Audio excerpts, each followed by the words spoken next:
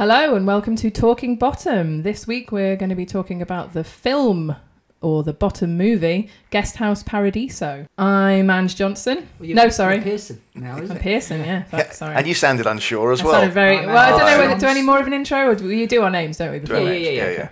I'm Ange Pearson. I'm Matt Brooks. And I'm Paul Tanter. And yes, the bottom movie, but it wasn't the bottom movie, but then it was the bottom movie, right? You all know about this? I think some people have a different DVD cover or something around different regions that it's called the bottom movie. It says it on the DVD or VHS. I think sometimes. In various... I've looked for some posters of this on eBay. In like the Australian and European posters, it's got very prominently the bottom movie. Mm-hmm. But you get the impression they kind of leaned away from it slightly here. But that kind of is even played out in the actual film itself. Their surnames have changed. Stephen O'Donnell's playing a different character. It's still Richie and Eddie, but it's a different universe, isn't it? It's slightly different universe that we're in. That is what they are saying, and that is the truth. Yeah. But I feel it is them, and this is some sort of witness relocation thing that has happened or something, because their souls are the same. So I think it's just simply that they are in a bit of a parallel situation, which is what Aid and Rick wanted to achieve with this, isn't it? Because they'd already done Hooligan's Island, moving to an island, so we've already stepped out of the flat. So I wonder if this is a rights thing, in that this isn't a BBC-made film. The stage show... Presumably, for live performances, they can do what they want. But in terms of actually recording something else, I wonder if the BBC had some kind of right over the characters. I never thought of that. That could very possibly be true. Yeah, it's a very good point. One way to sidestep it. And very easily sidestep it by having, essentially, it's literally the same characters who wear the same kind of clothes and have the same first names, but we'll change the surnames and get a gag out of one of them as well. But then you can't have the other characters from that universe. I really would have liked to have seen a bottom movie set in their kind of dystopian Hammersmith, where dogs end up in kebab shops and gatsmen get killed and there's police brutality, like a kind of fucked up dystopian Withnail and I, you know? Yeah. I realise that with British films, there's a certain tendency, I don't know if it's become a bit of a cliche, that... Show it all grim looking shit? Oh no, I was going to say that you take your characters and you send them on holiday. Yeah. Or you have them out of their comfort zone slightly. I wonder if this is because either you need a bit more of a storyline to extend it to 90 minutes rather than 30, or by the time writers are writing a film version of a sitcom, have they exhausted all of the scenarios that they wanted to do in the home? So now, what do we do? We'll think up something. Yeah, you say that, but they're obviously extrapolating on the idea of the, Hotello, Paradiso, Splendido. They've done it, haven't they, in Series 3? They've taken them to the island of hooligans.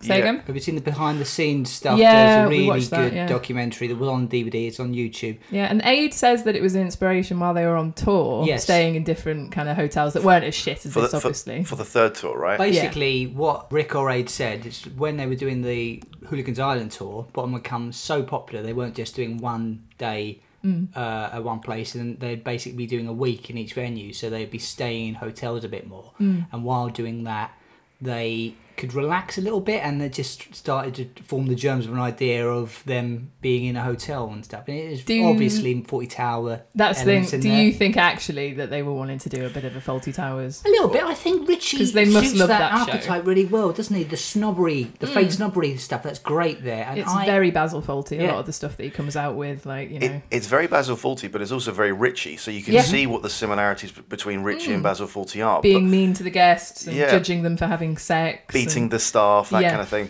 But I do think you are kind of already setting yourself up to fail. You're hamstringing yourself quite a lot by going specifically for this scenario when it's been done so well already by Fawlty Towers. Right, so not even as a film. They'd never attempted a Fawlty Towers film. Oh, there was an idea for a Fawlty Towers film I've heard John Cleese talk about. So it's quite funny. Really? It was just basically the very beginnings of the new idea. He was going to Barcelona for something when Manuel was in trouble or something, had to go there. Right. And on the plane, it got hijacked, and then basically Basil gets involved and stops the hijacking. What, does the entire thing take place on a plane? I don't know. This is just the beginning of it. He stops the hijacking, and then they're like, well, thank you so much, you've saved the day, but we need to land now somewhere else because it's dangerous. He's like, no, I want to get to Barcelona, and then puts the gun in. No, go to Barcelona. Oh, right, okay. I've never heard him talk about that. Yeah, it's on. It might be on his wife's alimony tour DVD stand-up thing he did. I saw that live, but I don't know. I've blanked that. No, it's him saying it somewhere on some sort of interview. It tickled me, but because he'd be trapped on the plane, wouldn't he? So it would still work. But because there's a direct reference to Manuel / they call him Pascal, don't they? Yeah, right. Yeah. Sure. We're a little bit all over the place. We set up the Are we going to do plot? background. Oh, Have you looked fuck at the me. plot? I haven't. Well- Let me do the plot off the top of my head. Richie and Eddie run a hotel. There you are. It's There the you worst go. hotel in the world. They're next to a nuclear Cheapest. I love the power cheapest. plant, and they give everyone food poisoning. Yeah. Let me ask you something about the setting for this. Do you feel like this was an appropriate setting for a bottom movie, bearing in mind some of the live shows have gone slightly bigger world? I know in the behind the scenes, Aid actually says he feels that Richie and Eddie work better when they're indoors. He says when they're in their own world, but when they're indoors, he said. So in other episodes of the show, they've done things where they go outside, Women in Common, or they go to the seaside, to a hotel, that kind of thing, and they're leaving Hammersmith in the confines of their flat. In this case, what they've tried to do is sort of condense the universe into one location. You're outside occasionally. And it still looks like a massive shithole with nothing around. So it's. But I feel like if you're doing a film version, you should try and do things a bit bigger and sort of expand your universe a bit. It opens quite sort of promisingly of like, oh, Aid's outside, he's travelling motorbike around. and stuff. Yeah, that's all very good. But then once he comes back, everything is there within the hotel, which I realise is then keeping it within sort of sitcom format of, right, everything's in the one place, everyone's trapped together. When I was watching it, I was very aware that, okay, they've got 6 sets that they've built, and that's the confines of it. And it just felt, I know they had a £3 million budget, but it sort of looked and felt a bit cheap in that regard. It feels small, Yeah. because they're closed in. Yeah. But that is the format for a sitcom. But as you say, for a feature film, Yeah. they could have gone a bit bigger. Well, what I want to say about this, I saw it in the cinema when it came out. me when too. I was 15 years old. Yeah. I hadn't seen it again. So I just remember being disappointed with it. Yeah. And then it just basically flopped. And Yeah. everyone I know just kind of had bad vibes with it. So I've gone at least 15 years now just assuming that it's Yeah. rubbish. I'm pretty similar. I watched it in cinema Yeah. and found it a bit OTT with the vomit. Yeah. Once Right. it gets to the vomit bit, I really enjoyed the first half an hour. But- And then on the rewatch at home again, once I got the DVD, Yeah. I still didn't love it. Oh, no, So that was the okay. last time that I watched it. But rewatching it this time, I've found a new affection for it. Yeah. Most I- I want to definitely. say, I'm astonished at how much I was loved. Right. I fucking loved it. Yeah. Actually, I even going to say, like, because my memory of it was so low, I had zero expectations Yeah. watching it. So oh, it's going to be a bit of a chore. And the attention to detail is great. The way it's shot is so Yeah. impressive. There's so many odd little close-ups. I love it when something is better than it needed to be. You know? Do you think that's thanks to Aid directing? A little bit. I He think does do a good job, yeah. He does do a good job in some regards. I think Eddie has not much to do in the film, and I Yeah. think Rick is great. Is fucking great in some scenes and Yeah. stuff. And I do feel that's because Eddie is directing Richie there, and then him having to direct himself. He kind of there was less going on there. Must be very difficult to direct yourself, mustn't it? Yeah. It is, yeah. Like, no, just from a practical perspective, time is money when you're making a film. Everyone's on the clock. And so if you're acting in a scene and then at the end of it, you've got to do playback to have a look at it and see if you're happy with it, that just adds time to the day. So there may be a certain practical element of once they knew that Aid was going to direct it, okay, we'll lean things slightly less on Eddie, a bit more on Richie, and a bit more on the guests, you know? Well, they heard- said the last rewrite was all on Aid because Yeah, 'cause- obviously Rick was recovering Yeah. from the quad bike accident. That's right. Yeah. And Rick jokes that that's also coincidentally when they decided that Aid was going to direct Yeah. it. Yeah. The making of, which I wonder whether that is true or whether that was in the Well, I've pipeline heard- much sooner. I've heard that it was going to be both of them directing, and then Rick stepped back a little bit because of the head injury. Oh, that's situation. interesting. Well, that would make sense if they were Yeah. both doing it. Yeah. So I remember I saw this in the cinema as well, and up until recently, it was the lowest attended cinema screening I'd been in that myself and a friend were in there with 4 other people. There were 6 people in there for this screening. Why did it flop though? It didn't make any sense. But British movies do, don't they? Like certainly from the 90s. Yeah. Like, It also name a really successful one. it also didn't Like really. really top. What, 4 weddings and a funeral. Oh well, 4 yeah, monthly. well that's like comedy, Lock, like Stock. proper comedy. Kevin and Perry Go Large, which was shot by the same DP, same cameraman as Guest House Paradiso. Oh, It was really? a thing right after it, and also what we found out from Ed By might have directed this, but then Adrian Emberson was going to direct Kevin and Perry Go Large. That's but right. then fell onto- And then he stepped aside because he was Yeah. going to do Guest House So Paradiso. there's a link between those two films. So sort of and recommended the to same Harry. cameraman. So Yeah. sort of recommended to Harry Enfield that you should get Ed By to direct this. And was Yeah. Kevin and Perry Go Large a box office hit? I think it made its money back. I think Did it's it? relatively succeeded. I And enjoyed what it. happened with? See, I don't even really know. Like, what did this film lose a lot? Oh, if it cost $3 million to make, it would have lost money. There's no way this film made its money back. I don't I think. think eventually you might have done. Even on with- DVD sales and Maybe. I mean, I bought I went to see it in the cinema.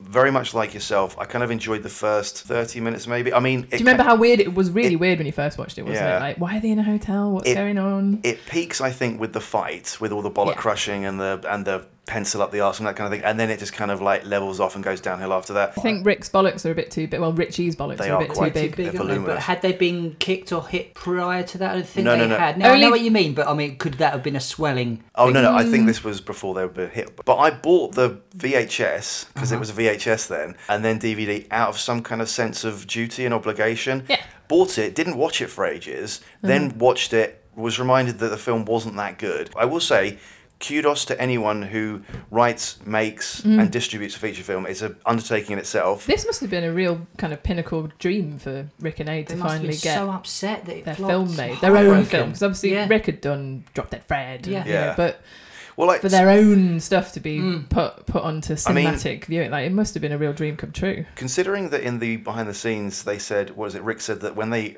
wrote the first draft and they did a read through, it was like 3 hours 45 minutes, and Yeah. they cut it down to 2.5 hours, Yeah. which is just the best gags, as they said. The film now comes in 85 minutes. I wonder what they threw away. Yeah, what I think they should have done, I think they cut away a bit too much, because the kitchen fight, I think, is fantastic, Yeah. but goes on a bit too long. And they a little bit less is more with some of the elements, you know, and then just had more jokes and stuff. You Do know? you find it so well shot, the violence is almost too perfect and therefore not as funny? Well, I think the violence in the kitchen fight is brilliant, Yeah. but then you never have the imprint of his face? Right, It's yeah. great. That fight, bearing in mind they have it in the first sort of 15-20 minutes, I thought, they're starting off with this, thing's going to ramp up. You never really That's the better best that fight, fight. innit? That's Yeah, the best fight there's in the film. moments of violence in it, and there's good little bits in it, like Candle in the Eye and that kind of thing, but nothing ever tops it. And you'd think, oh, well, in the final third, we will top it. And they try and top it with bigger stuff of like the vomiting and Yeah, sure. you know, that kind of stuff. I feel like it kind of peaks at that moment and then kind of goes downhill. The film's less than 90 minutes long, but even though they're giving it their absolute all, and there are some great gags and some great physical moments, it doesn't sustain for the entire time. And that's quite odd, considering that we've seen them do stage shows where they sustain it for the Yeah, but entire they time. can break and they can talk to the audience and ad-lib and stuff, and that's a big difference. Which is, there's two big differences with this. One is that they can't break and look to the audience and kind of like See what I just said? Trying Yeah, to- sorry. Yeah, no, I'm not trying to. Yeah, okay. But the other thing is, when they're on stage, it's just the two of them. You can't do that for a feature film. There's no way a distributor will just take them two on film for the entire thing. So you have to populate it with other people. But what they've done in this instance is, and in the TV show, a lot of the people they interact with are people of the bottom universe. In this film, apart from the chef, everyone's a normal person. Yeah. So they're doing that No, thing of. the guys from the radiation plant right at the end are Oh, all they're- quite fun. and Mrs. I Fox. like Okay, she's Mrs. Fox. she's What is it? Fox Fur. Fox Fur. She's eccentric. You could generally find people like that in everyday Again, life. she's a piss take of the Faulty Towers old women that Kind live of, there. yeah. And But- a little bit like Major as well. The old women and the Yeah, Major no, merged totally, into because one. they're residents at the and, hotel. and aren't they? pissheads as Yeah, well. yeah. I think the other characters that they're interacting with in the main are normal people. Your Bill Nye, your Simon Pegg, it's normal members of the public. In the sitcom, we get that very rarely, such as the Gas Man as an example of a normal person. Yeah, you're right. interacting. They're absolute lunatic Just something world, to play isn't it? off of. Like aren't they're kind of joined by fellow lunatics, apart from, like you say, the gas man. You know, because Rottweiler even is an Yeah. absolutely mad caricature of a skinhead, isn't Yeah. he? I know what you're saying, and that is one of the problems, isn't it? When you're no longer trapped and people come into this universe and they bring in the movie star, and then Yeah. they're very funny. What movies? Gina see. Carbonara and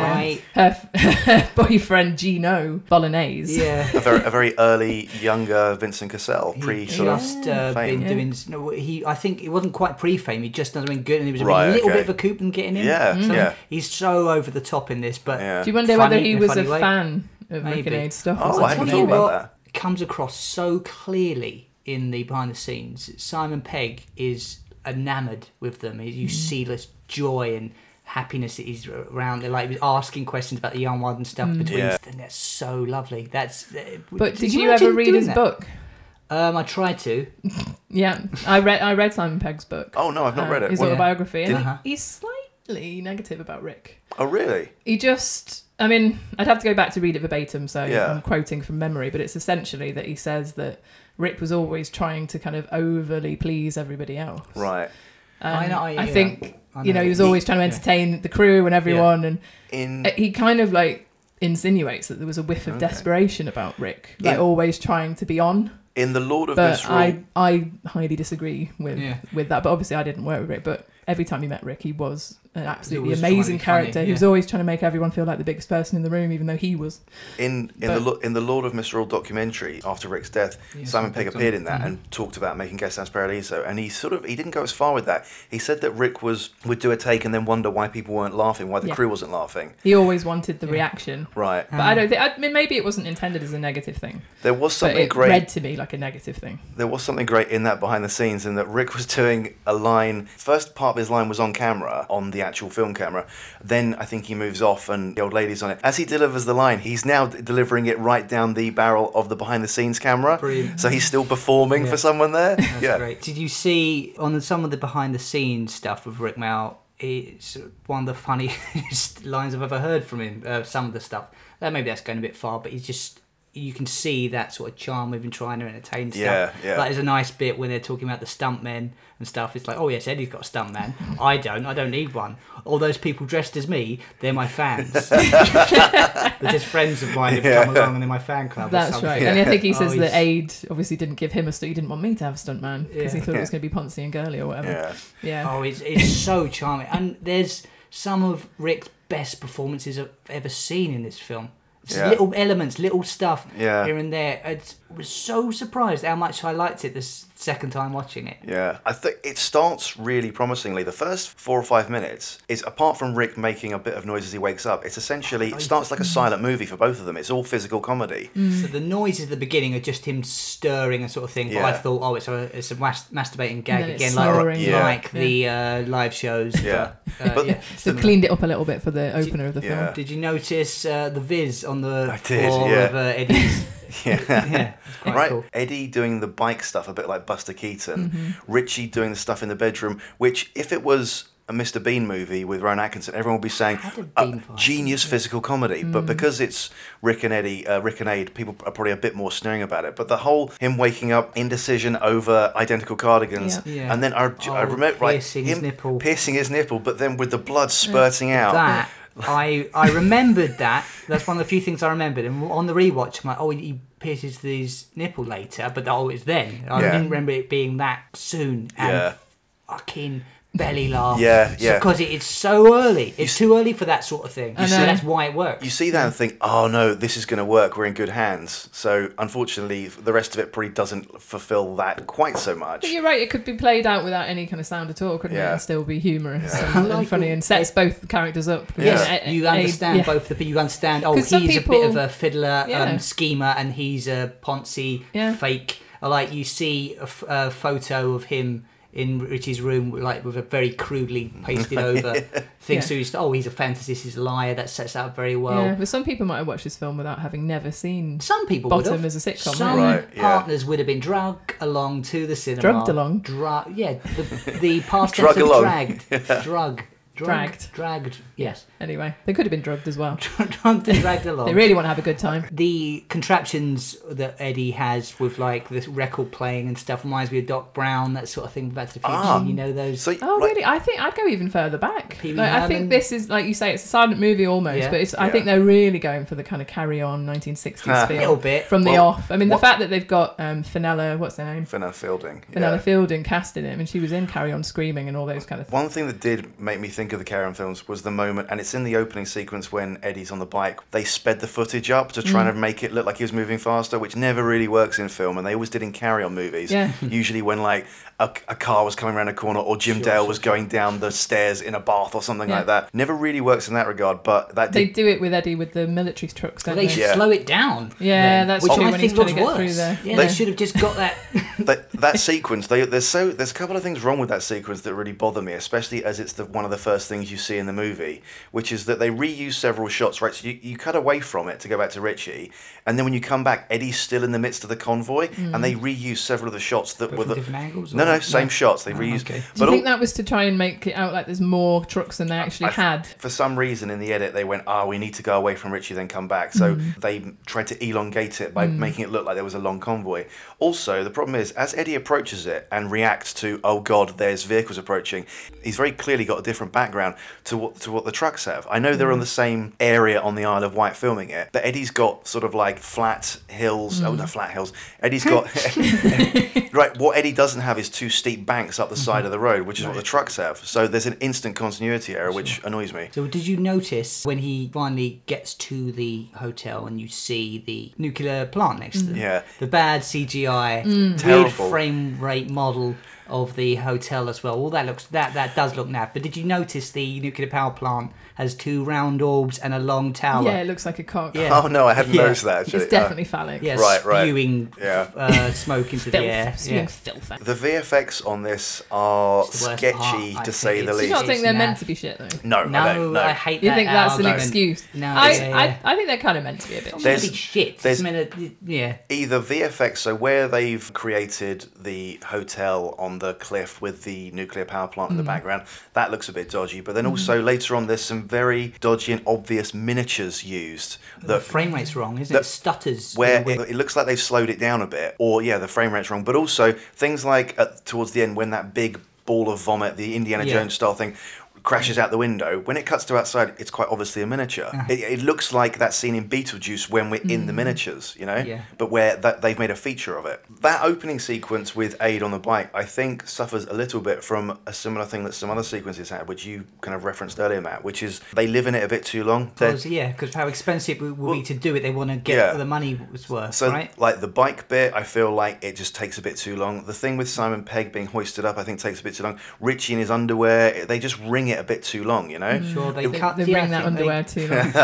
I know what you're saying, but again, they're trying to make a feature film, aren't they?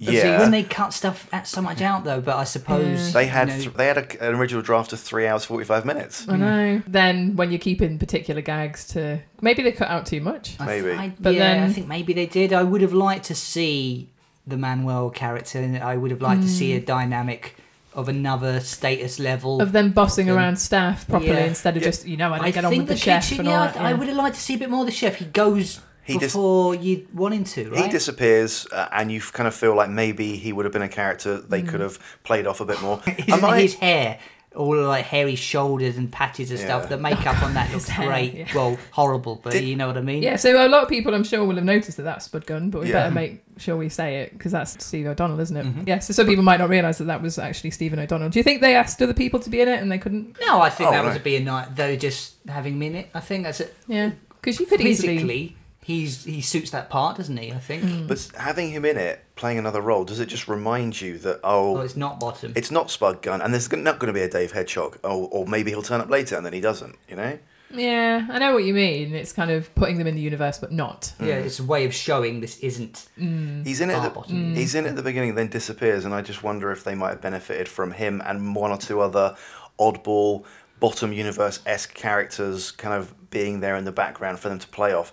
So do you think Mr. Nice, aka Peg, and Bill Nighy's characters are just basically a bit too similar? Yeah, a little Just the bit. outraged Also, Yeah, a little bit. Did I might have missed this, but I got to the end of my notes on the rewatch when people turned up at the end going, where the fuck did Bill Nighy and his missus disappear to? Did they check out? And I missed it. I Bill know. Nighy gets so annoyed and then it's like, he's a black belt, you know. Right, And uses punches him. the amazing black belt skill of a punch to the face. Yeah. There's no black belt skill needed No, for that. yeah. And then when he wakes up, it's like, oh, have they checked out? And He then says Eddie's all the like, guests have have they, gone. yeah, Oh, right, have okay. they paid? And Eddie's no, and he's Yeah. pocketed the money. So someone's got yeah. something from someone. So yeah, they've left while Richie's unconscious. That is Right, established. okay. I mean, now you say it, I remember saying that, but I remember getting to the end thinking, where the fuck's Bill Nighy and the woman from Shaun of the Dead? There's 3 Shaun the Dead actors in the film. Do you think Kate that- Ashfield. Do you think this is the second best British movie that stars Simon Pegg, Kate Ashfield, and Bill Nighy, where the ending features the authorities showing up to contain a major hazard? Yes. Yeah. And Do you think this is in the same universe as Shaun of the Dead and What? the fish poisoning is the thing that set off Maybe. the zombie incident? Because if you notice, Simon Pegg is in this, Yeah. but I he's did notice younger. that. But he's younger because Right. of the way time works Yeah. linearly. A This lot was younger. set before Shaun of the Dead. Do you think that if Simon Pegg hadn't been in this film, Kate Ashfield and Bill Nighy would have still been in Shaun of the Dead, or do you think he met them on this film and remembered them and thought, oh, I'll cast you in something later? Almost certainly with Bill maybe. Nighy. I don't know about Kate Ashfield. I don't know whether they would have met before. Well, you know, this is Somerhalder's first feature film. This is the same year Space Coming Out. Right. So now, I wonder which came first in terms of filming. He had already done that episode of I'm Alan Partridge, hadn't he? Guess so. I think so, because that was 97. Yeah. I was aware of him from that, but also from the Steve Coogan Man Who Thinks He's It video. Yeah, he's on Hippies. Remember that? I remember. I didn't really watch it. Yeah, I saw a couple of them. I remember But- from that. He's great in the Steve Coogan, The Man Who Thinks He's He's In. brilliant in that. But because I associated him with Steve Coogan, he turns up with the family in this. And when he goes, come on, we're on holiday. I remember thinking, you're trying to do Alan Partridge. No, come on, you can't do this. What, did they offer this to Steve Coogan? And he said A no. little bit. That is quite Steve Coogan, isn't Yeah, it? yeah. Can we talk about the candle in the eye prosthetic? Absolutely. Have you seen It's that? Behind the great. scene. This is something that I think Adrian Emerson goes on about. It might be a little bit of reference to the shitty special effects, the Right. CGI, because he's going on about how well practical Yeah. stuff looks, and it's like, well, it's this thing. This thing is this, and now we're doing it. And so basically, they build a fake. Like a guard over his real eye with a Basically, fake it's eye. sort of a mask of your eyes over your eye. Yeah. If you get what I mean. And Looks there's almost a like a fried egg, Yeah. doesn't it? So Yeah. it's sort Over of its moulded eye. in, that skin all blended in, and then so they jam a lit candle into the fake eye that's over his eye. And it works really well. When it's behind the scenes, though, it looks mental. He looks insane. It looks something like Quasimodo. Igor or Quasimodo or something. Yeah, yeah. Because he's there in the stark light of day outside and you can see it perfectly. There's no like sort of moody film lighting on it or anything like that. But Just it's 'cause his movie eyes kinda candlelit, drop. isn't it? Literally candlelit. Yeah. Yeah. It's like dropped, isn't it? So Yeah. I often wonder whether maybe when they actually film it, Rick's holding his other eye open, isn't he? Because he's been Right, already had yeah. candle in the eye, so that kind of brings his other eye down a bit Yeah. more. Yeah. Whereas on that practice bit, it's not. It doesn't look Well, right. their screams, I feel it's another indication that they aren't Richie and Eddie, because they scream over things that we've seen them deal with it better before, like just something as small as a pencil in the eye. He's screaming his head off. And fuck me, we've gone over one of the most vile, horrible things I've ever seen in a film. Richie popping his Eddie's testicles. Yeah, One those sound and then effects, the other. yeah. It's horrific. Right, so I mean, shout out to the effect of sound effects in this. And you're right. So both the squeeze around the bollocks and the crunch noise, but then the reactions from both actors. But the sound effects you get for when those hooks are up Eddie's nose, or when Richie has the pencil up his arse and lands on it, you can Squelch. feel those. Yeah. So it leads Yeah. very nicely on to the hook up the nose. Oh, I moment. love This is highlighted heavily in the behind the scenes stuff. Anyone that doesn't know, the hooks going up his nose was shot in reverse. So basically, they had it up his nose and then took it out. But then, so Eddie speaks in this scene saying, "Excuse me, one moment, please." Because they're doing this thing reverse, he had to say it backwards, Yeah. and then so his lips match up properly. So, he So basically- clever, isn't it? Yeah. He And when got- you watch it, it yeah. does sound slightly off. Well, I that think line. they redub it. Right, I yeah. think, Oh, but do his they? lips are going, and when Still you're looks watching it, slightly- you're watching it Yeah. closely That's now. lo- It's Temim Zamanil Zivitski or something like that. Can play that backwards. He was Linus Mimith. See, He you just learnt said it phonetically by the sound man. He recorded it, played it back, and then they played it back on the set, and Yeah. they're all like, "Yeah, brilliant!" It's But nice. such a simple solution, because I think Aid says like Yeah. they could have done it in another way, but it would have Yeah. taken a lot longer, Yeah. and I a think lot more money. It's a very It's- creative idea. It's very inventive filmmaking, Mm. and it's when you look at it, it's actually a very simple way to do it, but it works perfectly. Also with the hook thing, I love I don't know if it is a nod to Titanic, but I think that's fucking great when he's like swinging him around. Yeah, yeah. That is like Yeah. that's like I don't know if it's been in other films, Oh. that kind of like being spun. That the being spun has been in quite a few. I think Naked Okay. Gun's done it. There are Right. a few films where someone is being spun around, and you Also, can like and you movable plate thing in the middle that rotates or something, and like he had fake arms attached to it or something. I can't. It looks great. Just to go back to the beginning, the thing that you referenced as reminding you of Doc Brown, I had sort of a moment of thinking this is quite Wallace and Gromity from both of them. In that Eddie had that contraption that sets off the tape recorder, but Richie on the other side has his tease made that he's trying to Oh, use. yeah. You know, I that forgot he about ends up that. scalding himself so on. that's something that was back in the day quite common. I think alarm clocks that would make you hot tea. Now Yeah. he references this in Kevin Turvey. Basically, it's a thing that he says, "On my alarm clock pours boiling water all over your arms." It's the joke. Is he's misunderstood. That's Yeah. not Teasmades were quite an 80s thing, weren't they? Were they? Is that what they're called? Teasmades? Teasmades, yeah. Teasmade. Or Teasmade. Yeah, I'm pretty sure that's As what in they're your called. teas made. I think it is a tea made, but okay. I don't know if the actual brand was Teas made. Okay. Did you? I Because in Father Ted, Mrs. Doyle gets bought one, doesn't she? And right, she's yeah. really gutted. Take out the misery of making tea or whatever. Forgive me if this is a quiz question, but did you notice that Richie was waking up next to a copy of A History of Wartime Underwear, which I think is quite sweet considering the abundance of printed and VHS porn in 1998 or 1999. He's got a porn collection later as well, hasn't In the he? safe, yeah. Yeah. Yeah. Didn't notice that of the Yeah. wartime underwear. Yeah, so he's got day-to-day porn, which is nothing, but all the good, real naked stuff he keeps locked up. But, Because like- Eddie will nick it or something. There's a nice behind-the-scenes moment with the vomit technician. What a great job to have on a film, right? It's a great title, a great credit, isn't it? Vomit technician. Considering the level of vomit and the sprays and that in this movie were kind of then reused and probably gained a bit more fame on Little Britain, and I've seen it used very well on The Inbetweeners. Was this kind of vomit contraption used previous to this, but I just can't remember what they were used in? I don't remember seeing it in The anything Exorcist? prior to this. Did it come directly from them? I mean, is this like is this think it's a similar type this of thing. 20-year-old technology at this point Well, rather there than was a review, a bit on the poster, something that's called this film, 40 Towers Meets The Exorcist. right? Okay, That's maybe why I'm thinking of that. it's the fact that you can get the spray, the nozzle somehow Right into the mouth that really sells it, isn't it? I think Yeah. isn't it just like down the side or up the chin or something, and when it's spraying vomit so heavily you don't notice it as much and you won't use the angle that you see see the But pipe. it's not off the side of the person's face or No, something like it's that. literally there. Yeah, it In- sort of curves into And it. so they're literally in the mouth and splattering, Yeah. they see it on their teeth dripping down and stuff. Yeah. With all of the crap of odd coloured matter all over the walls and stuff, that make you think of the custody underpants. Yeah. Right, yeah. Similar yeah. kind of Yeah, slime a little gunk, bit. isn't it? Well- It's fascinating to see how they did it. And I have to say, watching that again, like, kind of makes me enjoy that vomit Yeah. corridor / gauntlet You could that kind they of run down. You could kind of see how they'd been building up to this level of vomit through the previous incarnations of Bottom, in that you have some vomit in the TV show, and it's a small amount, relatively. Then in the stage shows, they started building things up with sprays. Then in this one... Yeah, in In Hooligans 3. Island, it's literally from fish as well, isn't it? Yeah, It's yeah. the same plot, isn't it? That a horrible bit of fish Yeah. gives you food poisoning. Yeah, it's always dodgy fish, isn't it? I love that they're so happy when that fish falls off the lorry. We're saved! Like, we're saved is a repetition, isn't it? Throughout all of Bottom, really, an old British sitcom. Like, the idea of, we're saved, we're out of this hole, when actually you're really not. And with that, I think we'll have a word from our sponsors.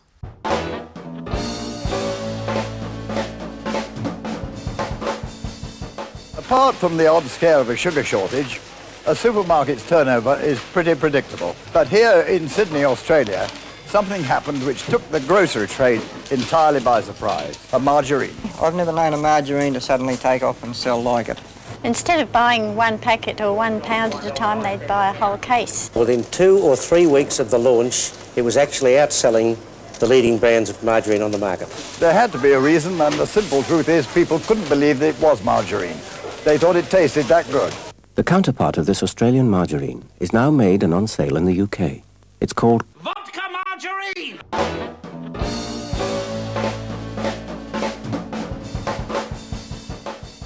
There's quite a few callbacks to the stage show and to the actual TV show in this, isn't there? Such as Eddie's bollocks clanging, making a noise, or running all the way, and a few other things. Yeah, and I mean, Eddie kind of says righty dokey a lot, doesn't Yeah. he? Which was weird because he says okie dokie skip, doesn't he? A lot in the Yeah. show, and then this is righty dokey. We haven't mentioned the Phoebe Yeah, What is scene Phoebe? yet. I don't understand. Never got it. I was hoping one of you guys might be able to tell me. I did a bit of googling, Yeah. and there is a theory. I mean, it's not from any Theory. kind of, it's not from any kind of like proper source. So if anyone's listening and says that's utter bollocks, then fair enough. But apparently, it's a French word. Apparently, it's actually spelled Pheaeb. Right.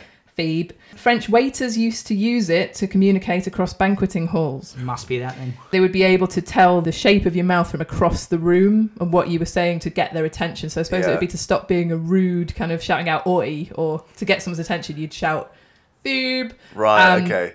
Only the waiter would know. That Okay. But I don't know how true that is. I really don't. But it sounds like it's something that would be something that maybe Rick and Aid have been aware of. And it's an old-fashioned restaurant / And that's something hotel that the characters usage. would think is posh. And it also completely negates the need for it because he's doing it through the wall. Yes. It's- Like, it's it's a ludicrous thing that he's doing it's to sort get of Eddie's attention for no reason. It's sort of a posh version of over, isn't it? Yeah. You know, something you say to the other person, but What makes this sequence really good for me is not only the fact that they are literally just on opposite sides of the door to each other, so really close, is Eddie continually going, hello, as though he can't hear him. As though they're on like some bad phone line. Did you like the Edward and Mrs. Simpson reference? Oh yeah, I did actually, yeah. So it's Bill Nighy, isn't it? Yeah. And did we ever learn her character's name?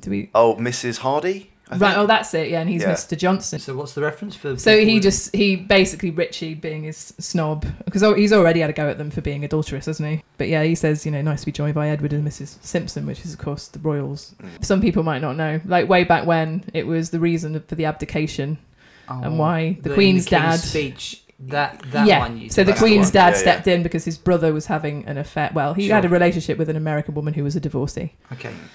Mrs. Simpson. Speaking of callbacks in this, head slammed in the fridge. Yes. Again, shot so well. Really seeing good. the light come off and on, and then swapping them around off camera. Now, seeing them in it, isn't it? It's like, not the fridge, Swapping them around, I thought, great, but they missed a trick here. Black, and then when the other one, it should have been literally, here's, Eddie being slammed, goes to black, and then Richie, just swap them over like that. Yeah, you're right, that would be good. I like how Richie is nasty and revelling in Eddie's suffering all throughout, but then when he's in the fridge, he's like, I'm sorry, please, like, gut this bastard. That's so in character, isn't it?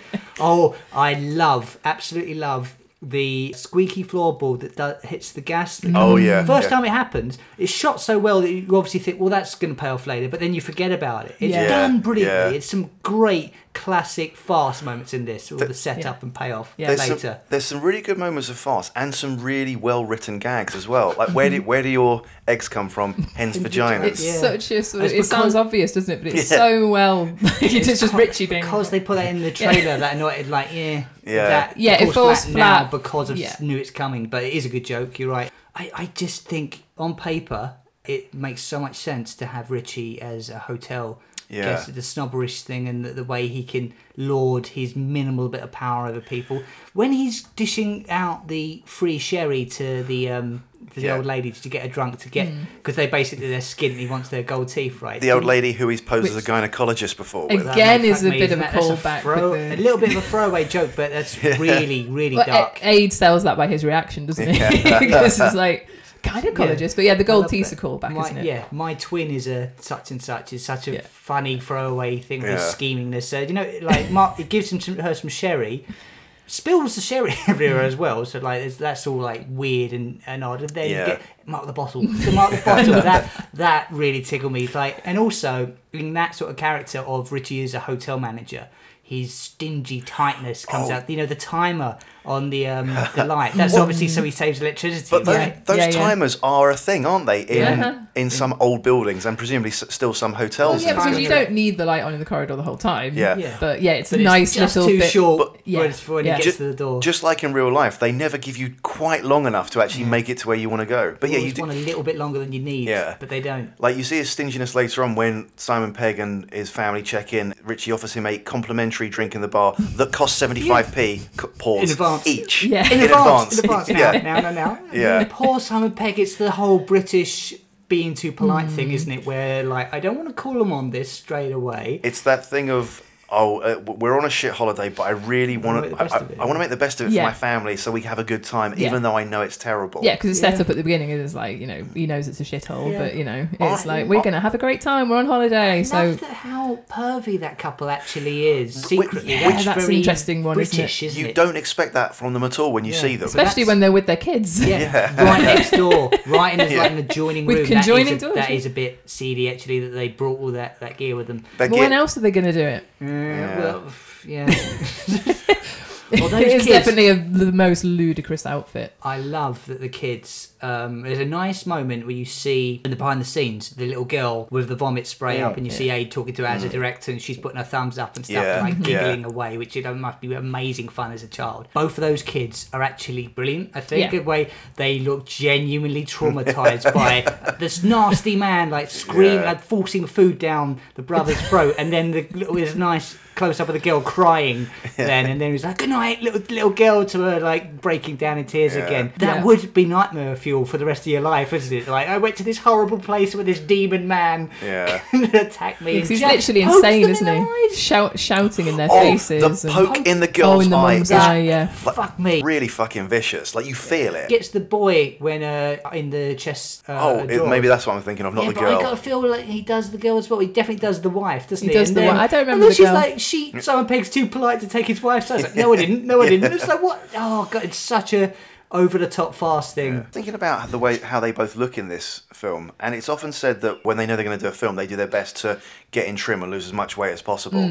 Richie, and I thought this when we go to the fantasy sequence when he's been knocked out. Hello, bird. Yeah, and and Rick's face looks, I won't say gaunt, but very slim. And then later on, when they're both delivering the nude salad, they both look probably the slimmest you've ever seen. Do you think before the film they were like, right, we've got a film that, even though we do TV and that's always going to be around forever, this is a film we need to get in trim for this? Well, you say slimmest you've ever seen, but they would have been a lot slimmer in the young ones.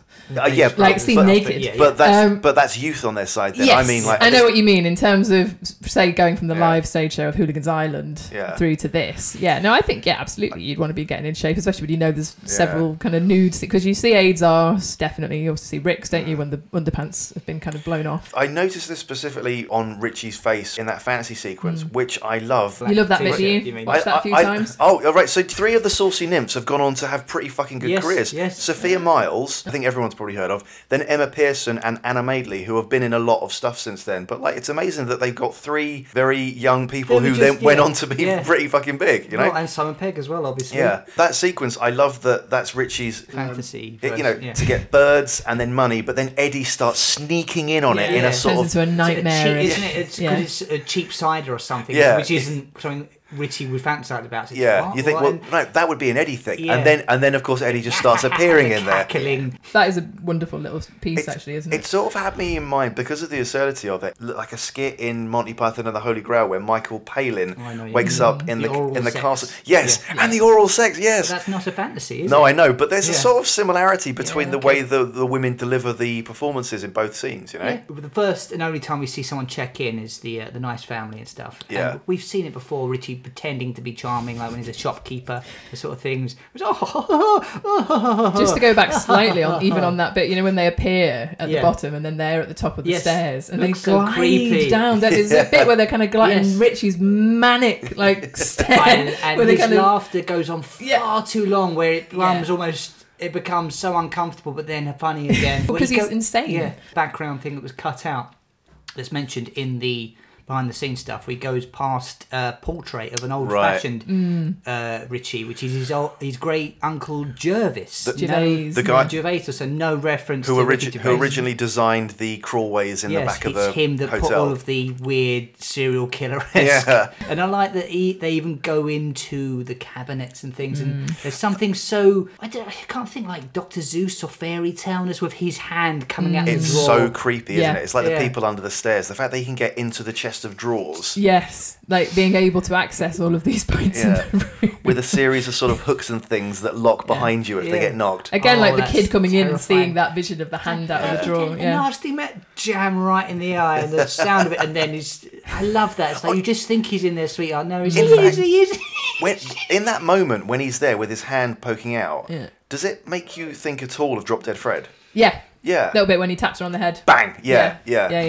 And the fact he grabs the dildo is another great little... It's right by his fucking mouth as well, and he's not being pervy with it. And then he's done that already, and then it goes back to him sniffing his fingers and being disgusted, but actually be really, really probably happy with it. There's a nice moment when, Eddie saved me. He's like, oh, okay. Just doesn't even need an excuse. Like, yeah, I know what you're doing, fine. And then sets the thing on fire as a distraction. the cliff top swing setup thing. Oh my gosh, I love that. It's almost League of Gentlemen-esque, isn't it? Yeah, like that kind of like horrible kind of like setup of like what would happen in a playground, like all the girls just going to go off the edge of the cliff. That's how it's set up. It gets the kid drunk. Yeah. Everything's numb. Yeah. Yeah, would you leave Eddie or Richie in charge of your children? Neither. No. But the thing is, I thought The idea that he's taking them off to babysit. Yeah, back in. And again, the politeness of the parents. They're just like, okay. Yeah, I guess Like, so. Because what else? Let there's this no one around random to guy complain go off to, with their is there? children, yeah. How game is Rick Mel for anything that he not only dons the sexy rubber underwear, but then goes through the sequence of them being inflated. I know, again, that's a sequence that kind of goes on a bit long, but Rick Mel properly commits to that, you know? Oh, God, yeah. And that being blown up and everything as well. So his skin's like red raw, like as red as the lead undies. Being cooked when Gina Carbonara turns up. That's very reminiscent of the first episode Contest, the pilot, I mean. When he's trying to gas himself. Yeah, it makes me think of that stuck in there. Oh, so yeah, and the horrid. gas comes on. Well, yeah. There's a moment when he was stuck in the oven when she was stood nearby, and I couldn't work out whether he was trying to gasp for air or whether he was trying to look up her skirt. I think he's trying to look up, isn't he? Yeah, he does a League of Gentlemen nose thing as well with his nose up against the glass. When his hand comes above the cook, if they can turn it off. How the fuck did that even work? I didn't know cookers could do that. I don't think they can't. Now, I don't want to be mean. The woman playing Gina Carbonara is the weakest thing in the whole film. It's her first film, she says, doesn't she? It's her first and only English speaking. Yeah. I mean, she's beautiful. So she's been cast for the looks. But I feel yeah. like it's an odd choice. They could have got know. anyone with a I mean, sort of name. I don't think she's noticeably bad. I mean, like, she's acting in a language that's not her first language. Okay, I've worked with actresses who have acted in English as not their first language, and they've been shit actresses. In this instance, I would say, I don't think she's bad. I think she's like she's as good. I think they don't give her that much to work with, do they? Really? I would say she's as good as she needs to be in it. But she's like of another world. What does the characters make sense? Like she's she lives all in a dream world kind of thing, right? You know what I mean? The character needs to be quite naive and quite innocent to not think or notice that Richie and Eddie are total fucking psychopaths. Yeah, you know. And of course, if you're then going to have a villain. Yeah. You need to have someone even worse than Richie and Eddie are. So, and he is rapist. Yeah, I mean, he is awful, isn't he? So like every single prostitutes along with his to-be-taken wife. Yeah, and he's like beating her up, slept with 3 of the bridesmaids the night before the wedding. Yeah. You know, they've really gone to town. This film only has a couple of moments that I know they did this in the TV show, but they only has a couple of nodding to the audience moments, don't they? Fourth wall moments. Early on, very early on, when he's pissing off the bike and he turns around and sort of, gives a little nod to camera. Then you have the he's bad. But and also when she says, I trust you. Right. Eddie kind of looks down the camera lens. Another one before as well when he is being threatened by him. So, like, can you watch the swearing? We're trying for a PG rating. Yeah. Says, oh, sorry, father fucker. And it's the motherfucker. It's an alright joke, but it's because of the comedy over the top accent. It's struggling to understand what he's saying a little bit. I'm not sure. The character's odd, isn't he? He does give me memories of Cannibal Tapio Jones. That sort of he's type. Two-dimensional, isn't he? I think you're giving him an extra dimension. Do you know what I mean? Like, he's not the fully formed character. You're just meant to hate him. Yeah. There are several laugh out loud bits in this for me. I mean, the fight sequence in the kitchen earlier on is one of them. But one that is still, for me, one of the best bits is it's not twat, it's cunt. Yeah. It's a great topper, isn't it? She said twat. Oh, it's twat first. And damn it. It's like, okay, I'll remember then. Twat's off. Then, the only C word I think they say. I think so. It's the only C-bomb they drop, And it's a good sort of pinnacle of every time before this that someone has fucked up his name and that his nerves around a beautiful woman are coming out as well. Not everyone would know this, but most people would. The twat thing is a reference to Keeping Up Appearances 70s sitcom. I don't know. It's 90s, isn't it? 90s? Yeah, like early 90s. Yeah, but the character was called Mrs.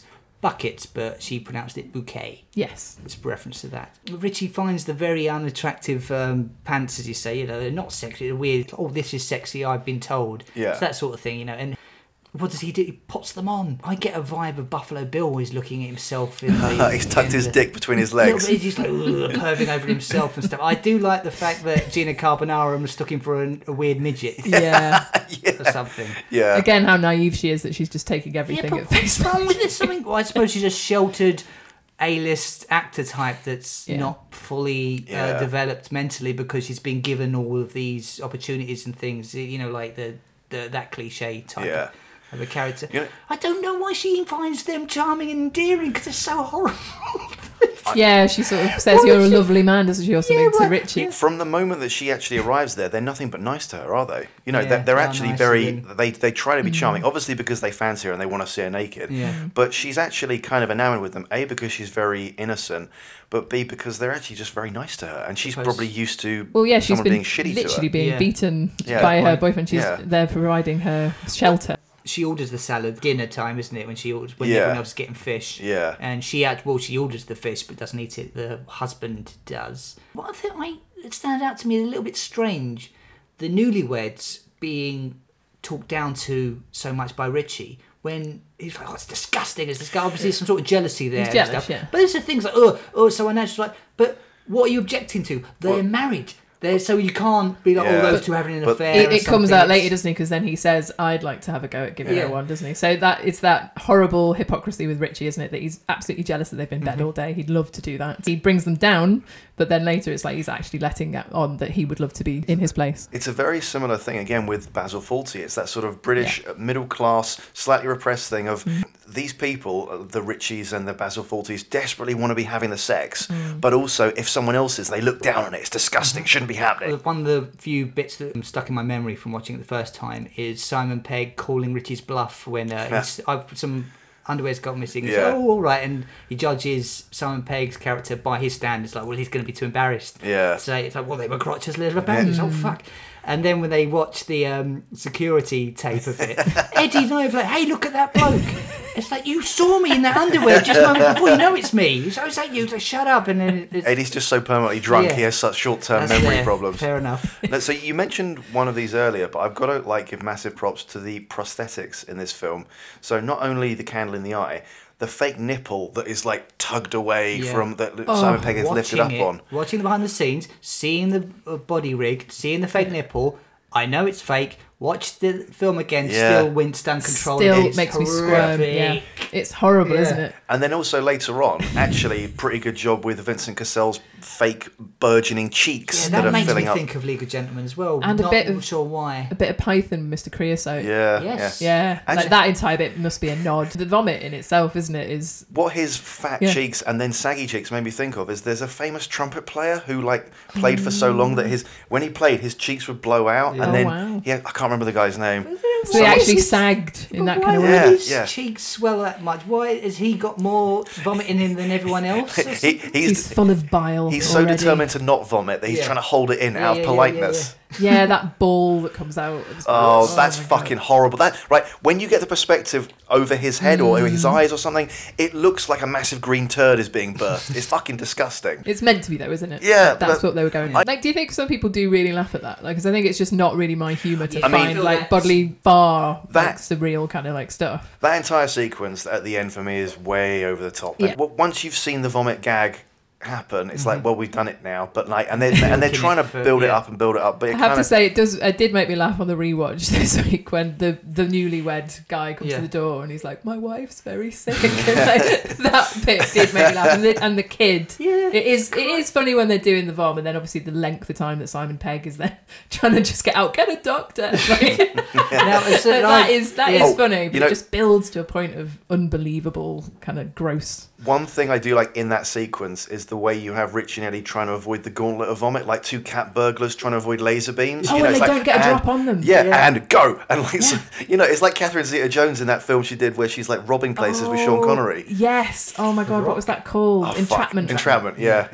It's any of those scenes, isn't it, where they're dodging the laser beams, but this is like vomit beams. It was so well done. Yeah, or like Galaxy Quest where they're like, okay, we've got to get through this like contraption. Yeah. No, I've got a newfound respect for the vomit scene because I used to, if anyone asked me about Guest House Paradiso, I'd say, it's great up until the vom. That's how I and that's how I felt about it, and that's why I didn't kind of go back. But on the rewatch now, I've got an absolutely new kind of respect for the fact that they pulled it all together on 3 million, because it sounds like a lot, but it's not, is it? And it was before digital cameras were readily available and stuff. It's got such a nice unique look to it as well, where it's kind of like an old 60s drama type. Absolutely trying to do an homage to that, I think, because Yeah. whenever Gina Carbonara appears on screen, she's got this kind of backlit, soft Yeah. focus, Yeah. like the old Yeah. sort of 60s or Just 50s film stars. Rub some Vaseline on the lens. Yeah. Yeah, no, absolutely. And they've really thought through every single shot to the point of like trying to get it perfect. I mean, Yeah. I know you said about the continuity in the opening bit, but I don't think there's any other continuity errors, are there? Not that I can remember. In the very first part of the behind the scenes, Ada's like complaining about the day, which is very familiar to anyone who's ever worked on a film set. In that, it's okay, we've been here for 3 hours, we've not turned over,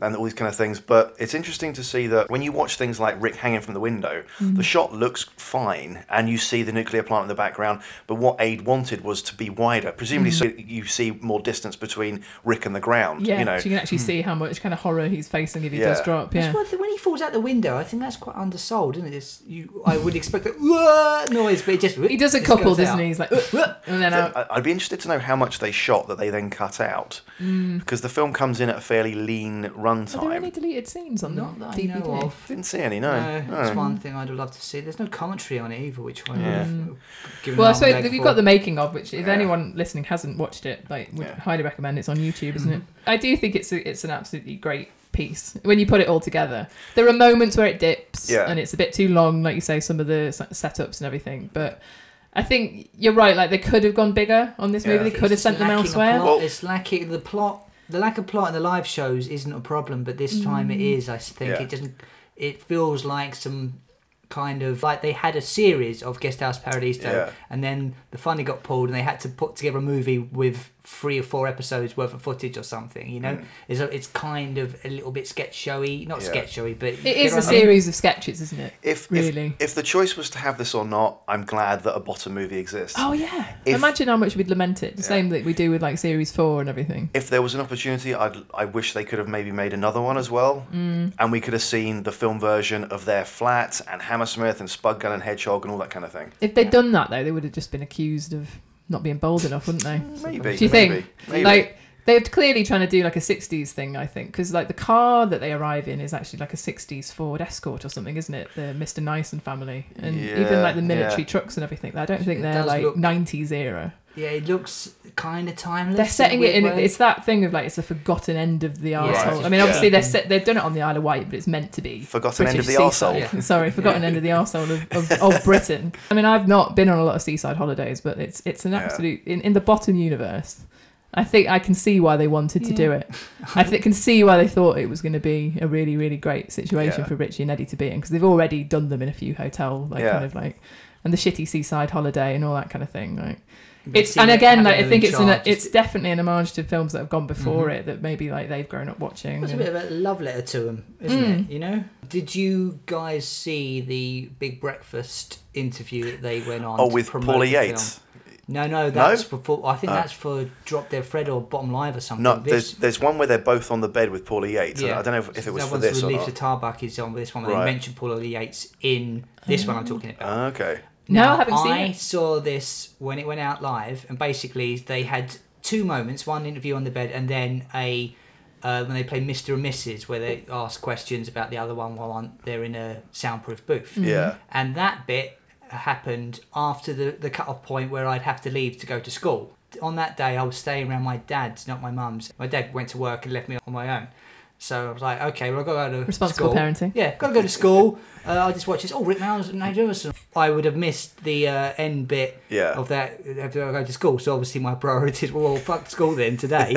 And just stayed home and watched it. And there's even a bit where Rick Mayall says, they're like, oh, there's kids watching. And somebody's like, oh, they'll be at school now, only naughty boys will be watching it. I'm like, yes, she's talking about me. But it's all on YouTube now, so I didn't actually need to stay. But I'm glad I did stay home, because it made me so what do they chat? Is it just literally they're there to promote Guest House Parodies, Yeah. so they talk about it. There's a nice moment when they do say, no, it's not a bottom movie. Right. They've got the same names, but they've got different surnames, which they've done throughout. I mean, if you go They back to the literally young say- ones he and they says go that, back exactly. they said that we played the same characters for 25 That's years. exactly where he says that. Yeah. They are as different as the law requires them to be, so the BBC can't sue us for copyright infringement. Yeah, or so something. I've been watching Filthy Rich and Cat Flap again recently. And it's amazing how much it is just Richie and Eddie. A lot of it. It's so odd hearing Proto Richie and bottom. Eddie mentioning their names again. Yeah. It makes you think, doesn't it? Now, when I saw it in the cinema, my mate must have been like, okay, we've got to go or something, because I left during the credits before you saw their bar bit with the thing. So right. I always did think like, Yeah. it's a bit weird that all of those innocent people died. Right. Oh, you didn't see the ending? No, they even mentioned saying like, the only fatality was the baddie, so we don't have to be guilty or something, right? That is quite nicely addressed in a sort of nod and a wink to the audience kind of way. Gina Carbonara is now their sex slave, it seems. There's I a know, sense that sense of obligation. That and end she gag of prepares her mouth. preparing her fingers. That's not... what an odd... In an inch. Yeah, but... So now Richie's finally getting his end up. The only time we ever see that's even further along than But their than fantasy Natasha. has been lived out, because obviously the idea of Are like they tickets to the fantasising? Caribbean. Are they fantasising now? Did they die in some sort of... Did they actually eat the fish? It could be it's a them bit in too some good. kind of radiation poisoning induced coma. You know what I mean? It's too good to be true, isn't it? They've given... You know what? But the end of most of these kind of films and sitcoms, like, it's got to be the happy ending. That's what they've given them, innit? No. Maybe what is cut was at the very end of the credits. It was going to be revealed that Eddie died in a bike accident in the first 2 minutes of the movie, and Rick's teasmate killed him first 2 minutes. And all of it since has been that in the moments that they're dying, it's all been a dream. Or the whole thing is Rick Mao dreaming it in his coma from the crocodile. But I like that it literally is a happy, it ends on a happy ending. I think doesn't it's it? it's a weak ending. I feel they could have done, even though it's visually stunning, I suppose it lets it down for me, and the lasting memory of it was just too much vomit, and it kind of ended a bit weird. Very quick one. There's a DVD-ROM. Do you remember these? Yeah. For anyone that doesn't, DVDs back in the day, you could put onto a PC and you get a little like behind the scenes videos or flash games or something like this. This does have a flash game, a game, a Mortal Kombat-esque. Fuck off, really? Richie and Eddie fighting in the kitchen. That's really shit. Really, Are you serious? Yeah, I've got some images of it. We'll post them along with the blog. Brilliant. Yeah. Do you think like a version of it might exist somewhere? Maybe. Look, the look on Paul's face now is basically you're thinking of the game that I thought of as a kid, basically a destructible atmosphere where they could fight and hit frying pans and stuff. A bottom video game would have been great. I'm kind of thinking of like Double Dragon, but with Richie and Eddie. Well, just something like there are, but something where you could throw them into the television and stuff like that. That'd be great. But no, this is a 2D fixed thing with like just two people hitting each other, where it's a lot of guesswork and luck. And a fighting game Richie and Eddie would have been great. Have we spoken about that thing before that's online? That's like a boxing match between the two of them. Oh yes, I've seen that. It's basically ultimate whatever it's it is. It's a wrestling thing where you can design the characters. Is what and it it's is. Richie and Eddie. Yeah, they've done a great job. Yeah. There's a great Jim will paint it. Yes, where they're fighting the Legion of Doom. That's right. Yeah. There's some great, many of them. There is some great bottom artwork out there. Send it to us if you have any. Well, I've got a screenshot here, so it'll be posted. Let's get a live reaction from the guys of what they think of the image boxing thing. Let's see this. I'm excited about this. It's just basically this. Oh my god! I'm sorry. Fighting. It is naff. It's awful. Why is Richie? Why does Richie like look? Les Dawson. No. He looks like Brendan Gleeson. Yes. Whereas Eddie's pretty good, actually. It's not Oh my god! near as good as it sounds. Oh my god! That is amazing. Well, as we're doing show and tell, I purchased a couple of things off of eBay recently. This is the original publicity booklet that was sent out by, I think it was Universal who put the film out. So there are a load of hard stills. Can you imagine that, rather than JPEGs? And then this booklet here, which obviously doesn't really translate in terms of a podcast, but we will post pictures, was the Guest House Paradiso guest book, which has the production notes in it. Oh my goodness. How much did this set you back? Oh, like 50 quid, but like for this and the photos. That's amazing. Production notes are what each film usually does, like a little sort of compilation of information about the film and the cast and that kind of thing.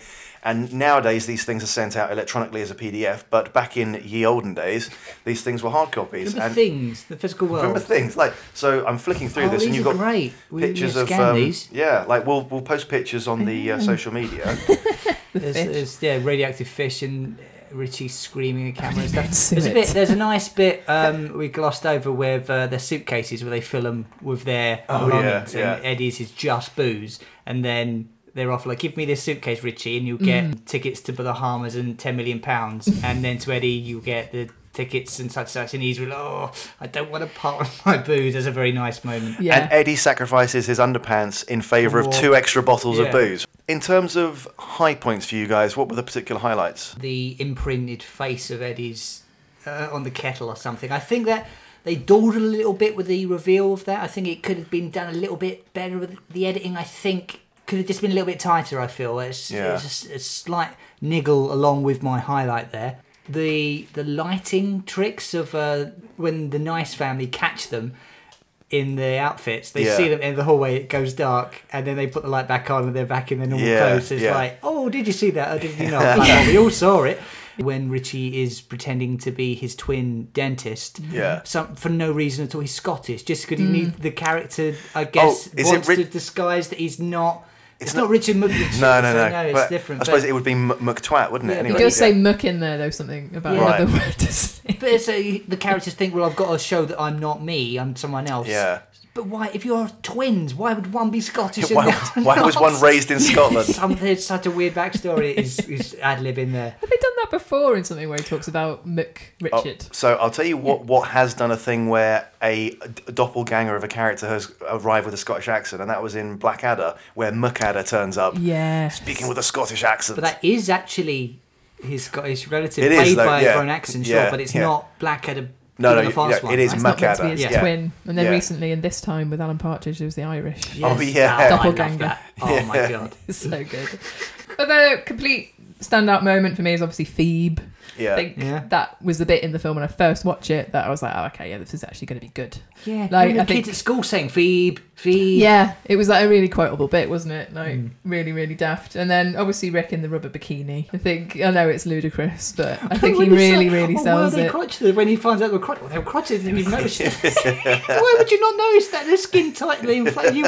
How would they inflate if they're crotchless? Doesn't make any sense. Maybe Richie's kind of flab has added But yeah, brilliant. And then I think again the salad undressed scene where they turn up. I love how Aid's chef's hat is huge. It's bigger than Richie's. And then is Richie even a chef's hat, or is it one of those little like kind of white bits of thing that you put on the end of a lamb bone or something? Or the end of a chicken bone. You like dress. You know when they dress. It is that. Like, a piece of meat basically. It's like a tiny little like flourish of white paper. I don't know why she's in her own world traumatized that she just kind of like, oh, all right, whatever. Yeah, that is fine. So horrifically like, well, I need to leave right away. Well, yeah, can you imagine just thinking, okay, well, that was quite sweet. Save me. When she's on the stool with vomit everywhere, she just doesn't want to get dirty. I don't know. It's a weird character. It seems so like she's charmed by Eddie's donging bollocks for some reason. Well, it's flattering in a way. No, it's not. Again, sorry, I thought you meant the erection. Sorry, not the donging bollocks. Yeah. In all of those kind of like 60s kind of farcical comedy films, the women there are there to serve the purpose of being the butt of the joke and having to like laugh politely when men are being absolutely ludicrous or sleazy or any number of like ridiculous things because it's a comedy. Yeah. So she's serving her purpose, but there's no logical sense to any of her reactions, isn't there? No, but she could still be funny with it. What's her name? Something Mayhew. Oh, what, the actual actress? Yeah. But she's playing it straight. She's meant to be doing that, isn't she? Yeah, she is one of the normal people in this. Yeah. So for me, high points were the kitchen fight, which I think is on a par with any of the fights in the show, possibly better than any of them, because obviously they had the time and the money to spend all the on it. Props and the breakable... And the ability to do lots of close-ups, which they never did in the show. But that's the thing for me, I think, that makes it's still brilliant and it's very, very well done, and I've got no real criticism other than that I think the fights in the TV show, because you can see both of them doing the movements at the same time instead of the close-up shots. Yeah. Like, I don't know, it feels funnier. Also, for me, candle in the eye, brilliant. And Richie stabbing himself with his name badge. Just the way the blood just starts gushing out. Great detail and very, very top of the film, pretty much. Isn't it? Yeah. So for you guys, any particular... I know you kind of covered it a bit there, Matt, but niggles? The weird frame rate stuff with the model, miniature work and stuff. And it slows down when Eddie's head gets run over, which I think it would have been funny if it had gone at real speed. Do like the look of the hotel with the guest house Paradiso lights cutting away and like badly wired. I know I referenced Beetlejuice earlier. Do you think it sort of has a slightly Tim Burton kind of esque feel to it? Something neo Gotham and weird. And Definitely. Which is why I think there's a charm to how it looks with the shit CGI. Yeah. Because we haven't actually mentioned the Guest House Paradiso sign being used then to sort of go around the window to tell everyone in the outside world that Gina Carbonara's there. Oh, is that so they hack up the sign? Yeah, and it's made up of the letters. Some of them are the letters from Guest House Paradiso. Oh, that's a good detail. It's really, really good. I think it just says. I think it's Carbonara or Carbonara is what it says. And misspelled words. It's there Eddie's written. It's like hurry, but with one hurry. R. It's like some rooms still available. Yeah.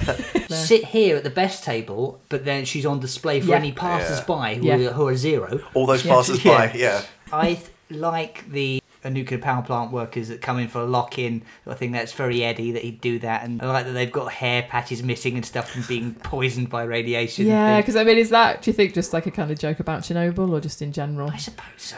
Well, I mean, doesn't one of them say, we had a leak the other night or something? So I assume what the fish is. Yeah, but they're literally suffering the effects from that. They are, yeah. What other plots would you have considered for a Bottom movie if for some reason you were in charge of that decision? You know what I mean? If for some reason you could go back in time and if it direct wasn't just them going on holiday, so I'd like to see them do some sort of caper where they have to steal something. Right, yeah. I'm almost like a heist movie would be quite good. Them trying to rob a bank or something. But they need a team, so they enlist Spud Gun and Hedgehog and Mr. Harrison and Lady Natasha or something like that. Something like that, Some of all the callbacks, and you'd finally see Ethel Cardew and things like that. But what they're nicking isn't anything particularly valuable. It's something that ends up being kind of like quite pathetic. What would you do, Matt? I guess something with Richie or Eddie trying to track down their birth parents. I think something like that. So some sort of road movie. Wow. With those two together. You could have some emotional moments in there. Definitely see Richie's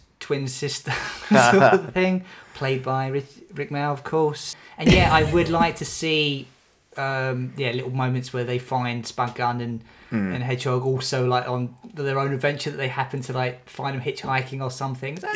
But do you think that Aid had a very good point that with characters in this kind of universe that they're building, you kind of need them to be indoors, because otherwise it does get a bit too big and the laughs are harder to get?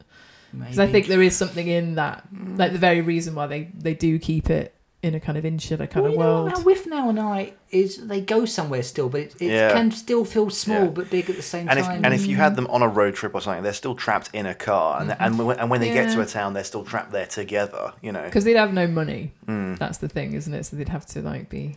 They'd hitchhike and get picked up by some dodgy trucker or something. Yeah. Oh my this god! Plot I pulled out my arse is great. I love it. Richie'd end up being some kind of rent boy, wouldn't he? Yeah. I like the idea that Richie would insist on Eddie hiking with him to the top of like Ben Nevis or something, standing there going, "Doesn't it make you feel proud to be British?"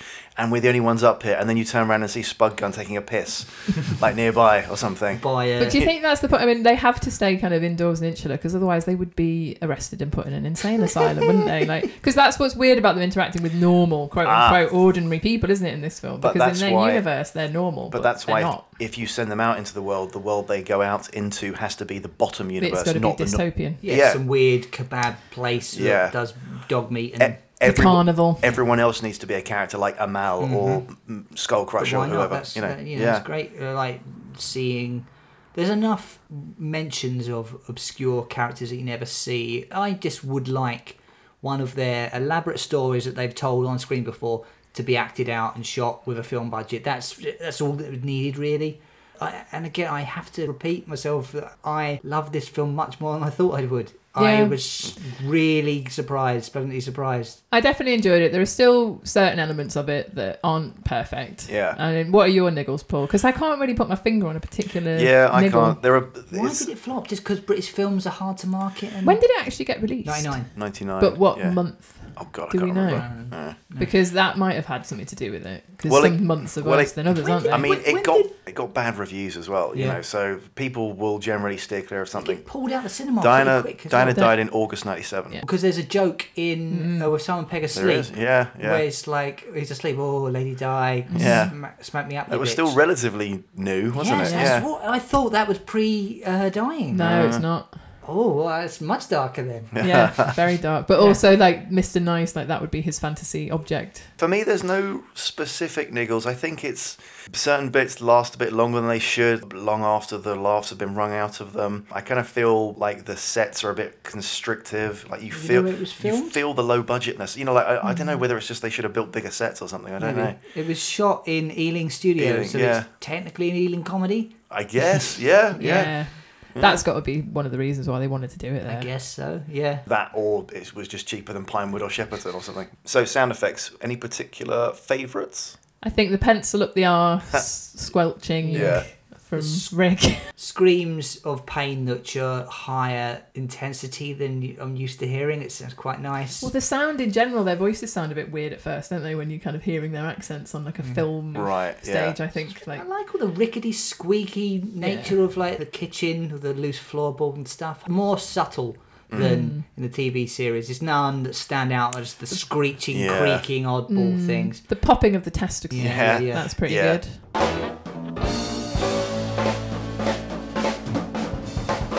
It's time for a quiz. Yay! You both ready with your fart noises, boys? Yep, I'm going for quick fart today. And I'll go for wet fart. Fingers on sphincters. Question number 1. What is the name of Richie's pervy uncle whose portrait hangs on the stairwell? It's Uncle Gervais. It's Great Uncle Gervais. Great Uncle but Gervais. I'll give you that. I think, I think that's Uncle Gervais is what we wanted, Question number 2.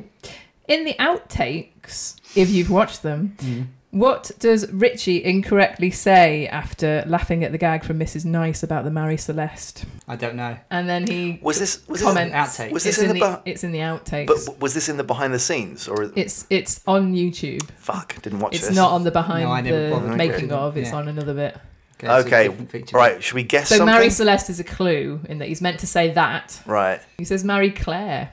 Right, in the magazine, but I thought that was quite funny. If no one's watched Marie it, Celeste, then what was that mean? It's a ship that was found. All the people on it had disappeared. So the tables were set with food that was half eaten, and it's like no one knows what happened to the crew. They just all mysteriously disappeared. It's a ship of legend. Oh, I see.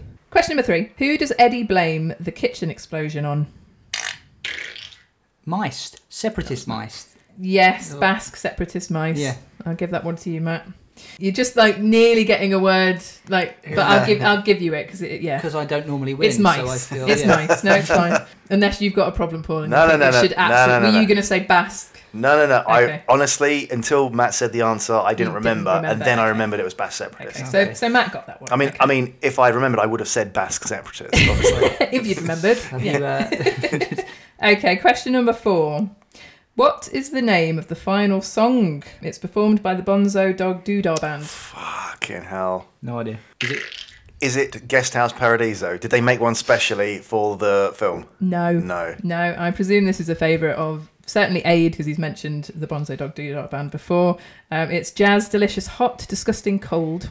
Right. Yeah. So the film was scored and stuff, wasn't it? It had a decent composer and things. Colin Towns was the composer. Has he done anything else of note? He did a lot of British stuff. Yeah. I can't say that I remember from what I read on IMDb. Question number 5. What are the names, and I want both names, of the 2 porn mags that Richie packs in his suitcase? Oh, that was neck and neck.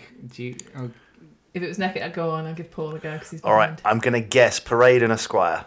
Incorrect. Matt, do you know? I was going to say Parade and Razzle.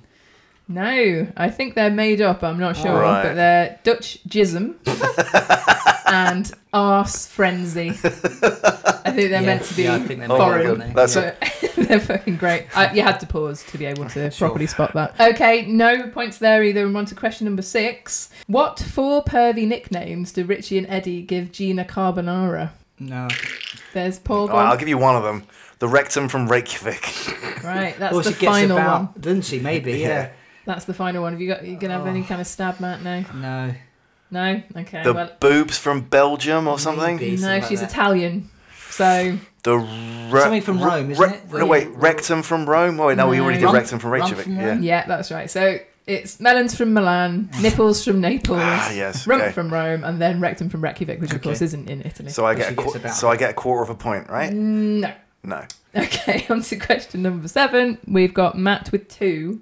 So, Paul, you really need to All right. get this one if you're going to have a chance of a tie break. All right, don't rub it in. Okay, what's the name of Richie's fictional deranged half-brother?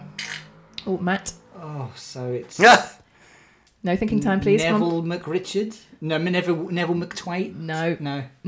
It's not Neville. Do you know, Paul? Richard McTwaite? No, I'm afraid it's Reginald. Reginald He just says Reginald. Okay. So when Richie's being caught and he comes out of the cupboard, beats his and he says, that was my deranged half-brother. Okay. And he says, Reginald, All right. Yeah. Question number 8. Which 2 bottles of booze does Aid choose to pack instead of his underpants? Go on, Paul. Give you a go. I'm going to say it was Bacardi. No, I've already got it wrong, haven't I? So there's no point me carrying on. No. Okay. Do you know, Matt? I thought it was Cinzano. That's one of them. And Ouzo? No. Is it Pernod? No. No. It's Lamb's Navy rum. No, I don't even know what that is. What? You know the Lamb's Navy rum, Okay. no? It's a dark, it's horrible. I used to Right. drink a fair bit of Okay. it in my youth. I only recognise the Cinzano. Okay. Do you want a half point for that? No. Just 2 for Matt. I should think not if I didn't get a quarter point. You're getting a fucking quarter point. Why That's not? ridiculous. Why not? I got 1/4 of the answer right. Okay, question number 9. How much does Richie charge for both glasses of sherry? What? Go on, Paul. So he charges 75p each, so £1.50 in total. That's right. In advance. That's right. Yeah. Yeah. Okay. Good math. Right, okay, so Paul, you could I bring could this draw, back. We're on to yeah. question number 10. We're at 2-1. Listen carefully. How does Richie spell thwaite? I don't know who to go with. Let's go for Paul in case it's a tie break. Go on. T-H... No, I How fucked it does up. Richie spell it? Oh, sorry. T-W-A-T. That is correct, yeah. That's a So Richie spells thwaite Yeah. twat because he pronounces it that way. But Yeah. he yes, that's a little bit of a trick question. So- That was a little bit, but go on, Paul. You did get it. After pronounced mine. Thank you. Thate. So we're level. Yeah. You're level. So we're on Through tiebreaker. me being nice for some reason. Thank you. So it's down to the tiebreaker. It's more exciting, isn't it? Yeah. Do you agree, Matt, or are you pissed off? We normally don't have tiebreaker. Actually, I'm amazed. No. I did my It's best. been a while. I did my best to throw the game away as early as possible. Yet here we are. The tiebreaker, I've taken inspiration from you, Paul, on this, is whoever's going to guess the closest. Okay. How many miles, according to Google Maps, would it be from Hammersmith Station to the Isle of Wight? Go on then. You don't need to buzz. Go on. What's your guess, Paul? 150. No. Oh. Yeah, 150. Okay, I'm going to go with 151. Oh, I think I might have won it because I thought I went over. It's less than that. Yeah, it's 86 miles as the crow flies, I think. So Well, Paul wins. that was a steal from Paul at the end there. Thank you very Good much. effort. Good quiz. Well done. Yeah. Well done, guys. So there we are. That was Guest House Paradiso. Yeah, we hope you've enjoyed listening. If you would like to share your thoughts or make any extra comments, please do find us on social media. We're at Talking Bottom on Instagram, Twitter, and Facebook. That is all of the social medias That's that all we're of on. them. Yeah. Feel free. And We're you not, can we're not on email- TikTok yet or anything like that. I don't think we need to do that. No. Or you can email us at 11maffekingparade@gmail.com.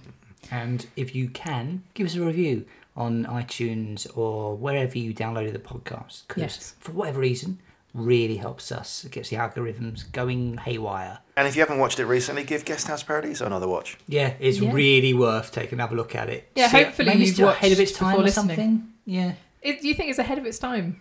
Yeah. I think so. It just feels now that I feel we enjoy were it too more. young to Yeah, enjoy it, maybe. Little Britain got the loss for the vomits that this film didn't at the time. Yeah, that's true. Which is outrageous. And there's this weird, bleak, desperate, weird vibe this whole thing has. I don't know. I just did not appreciate it when I was younger, and was so pleasantly surprised. I going think back. it's because we were disappointed, perhaps, that they weren't just doing Richie and Eddie as you've always known them. Yeah. Now with a bit of time and a bit of nostalgia, and it has to be said, like watching Rick's performance, like you say, like he gives some of his best performances, and to think that it's only a year after his quad bike accident. Like we're so much more appreciative, I think, now we're looking back since we lost Rick to see all of the work that he did. Yeah. Like, and Aid as well, but we haven't lost Aid. I haven't watched EastEnders. Some people are loving that. Yeah.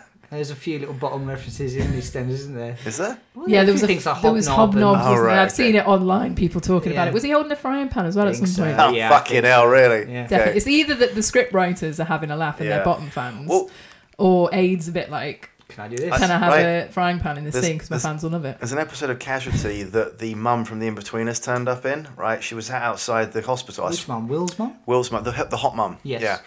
She was guesting in Casualty, and in the background, I swear to God, in the car park, was a car with a the different, door? the different Yeah, fucking coloured that's door. funny. Like it's just like someone must have known that she was going to be on that week and went to get me this car as a little background in joke. Little nod. Yeah. Yeah. Lovely. Well, yeah, thanks for listening, everyone. We'll see you next time. Bye. Bye.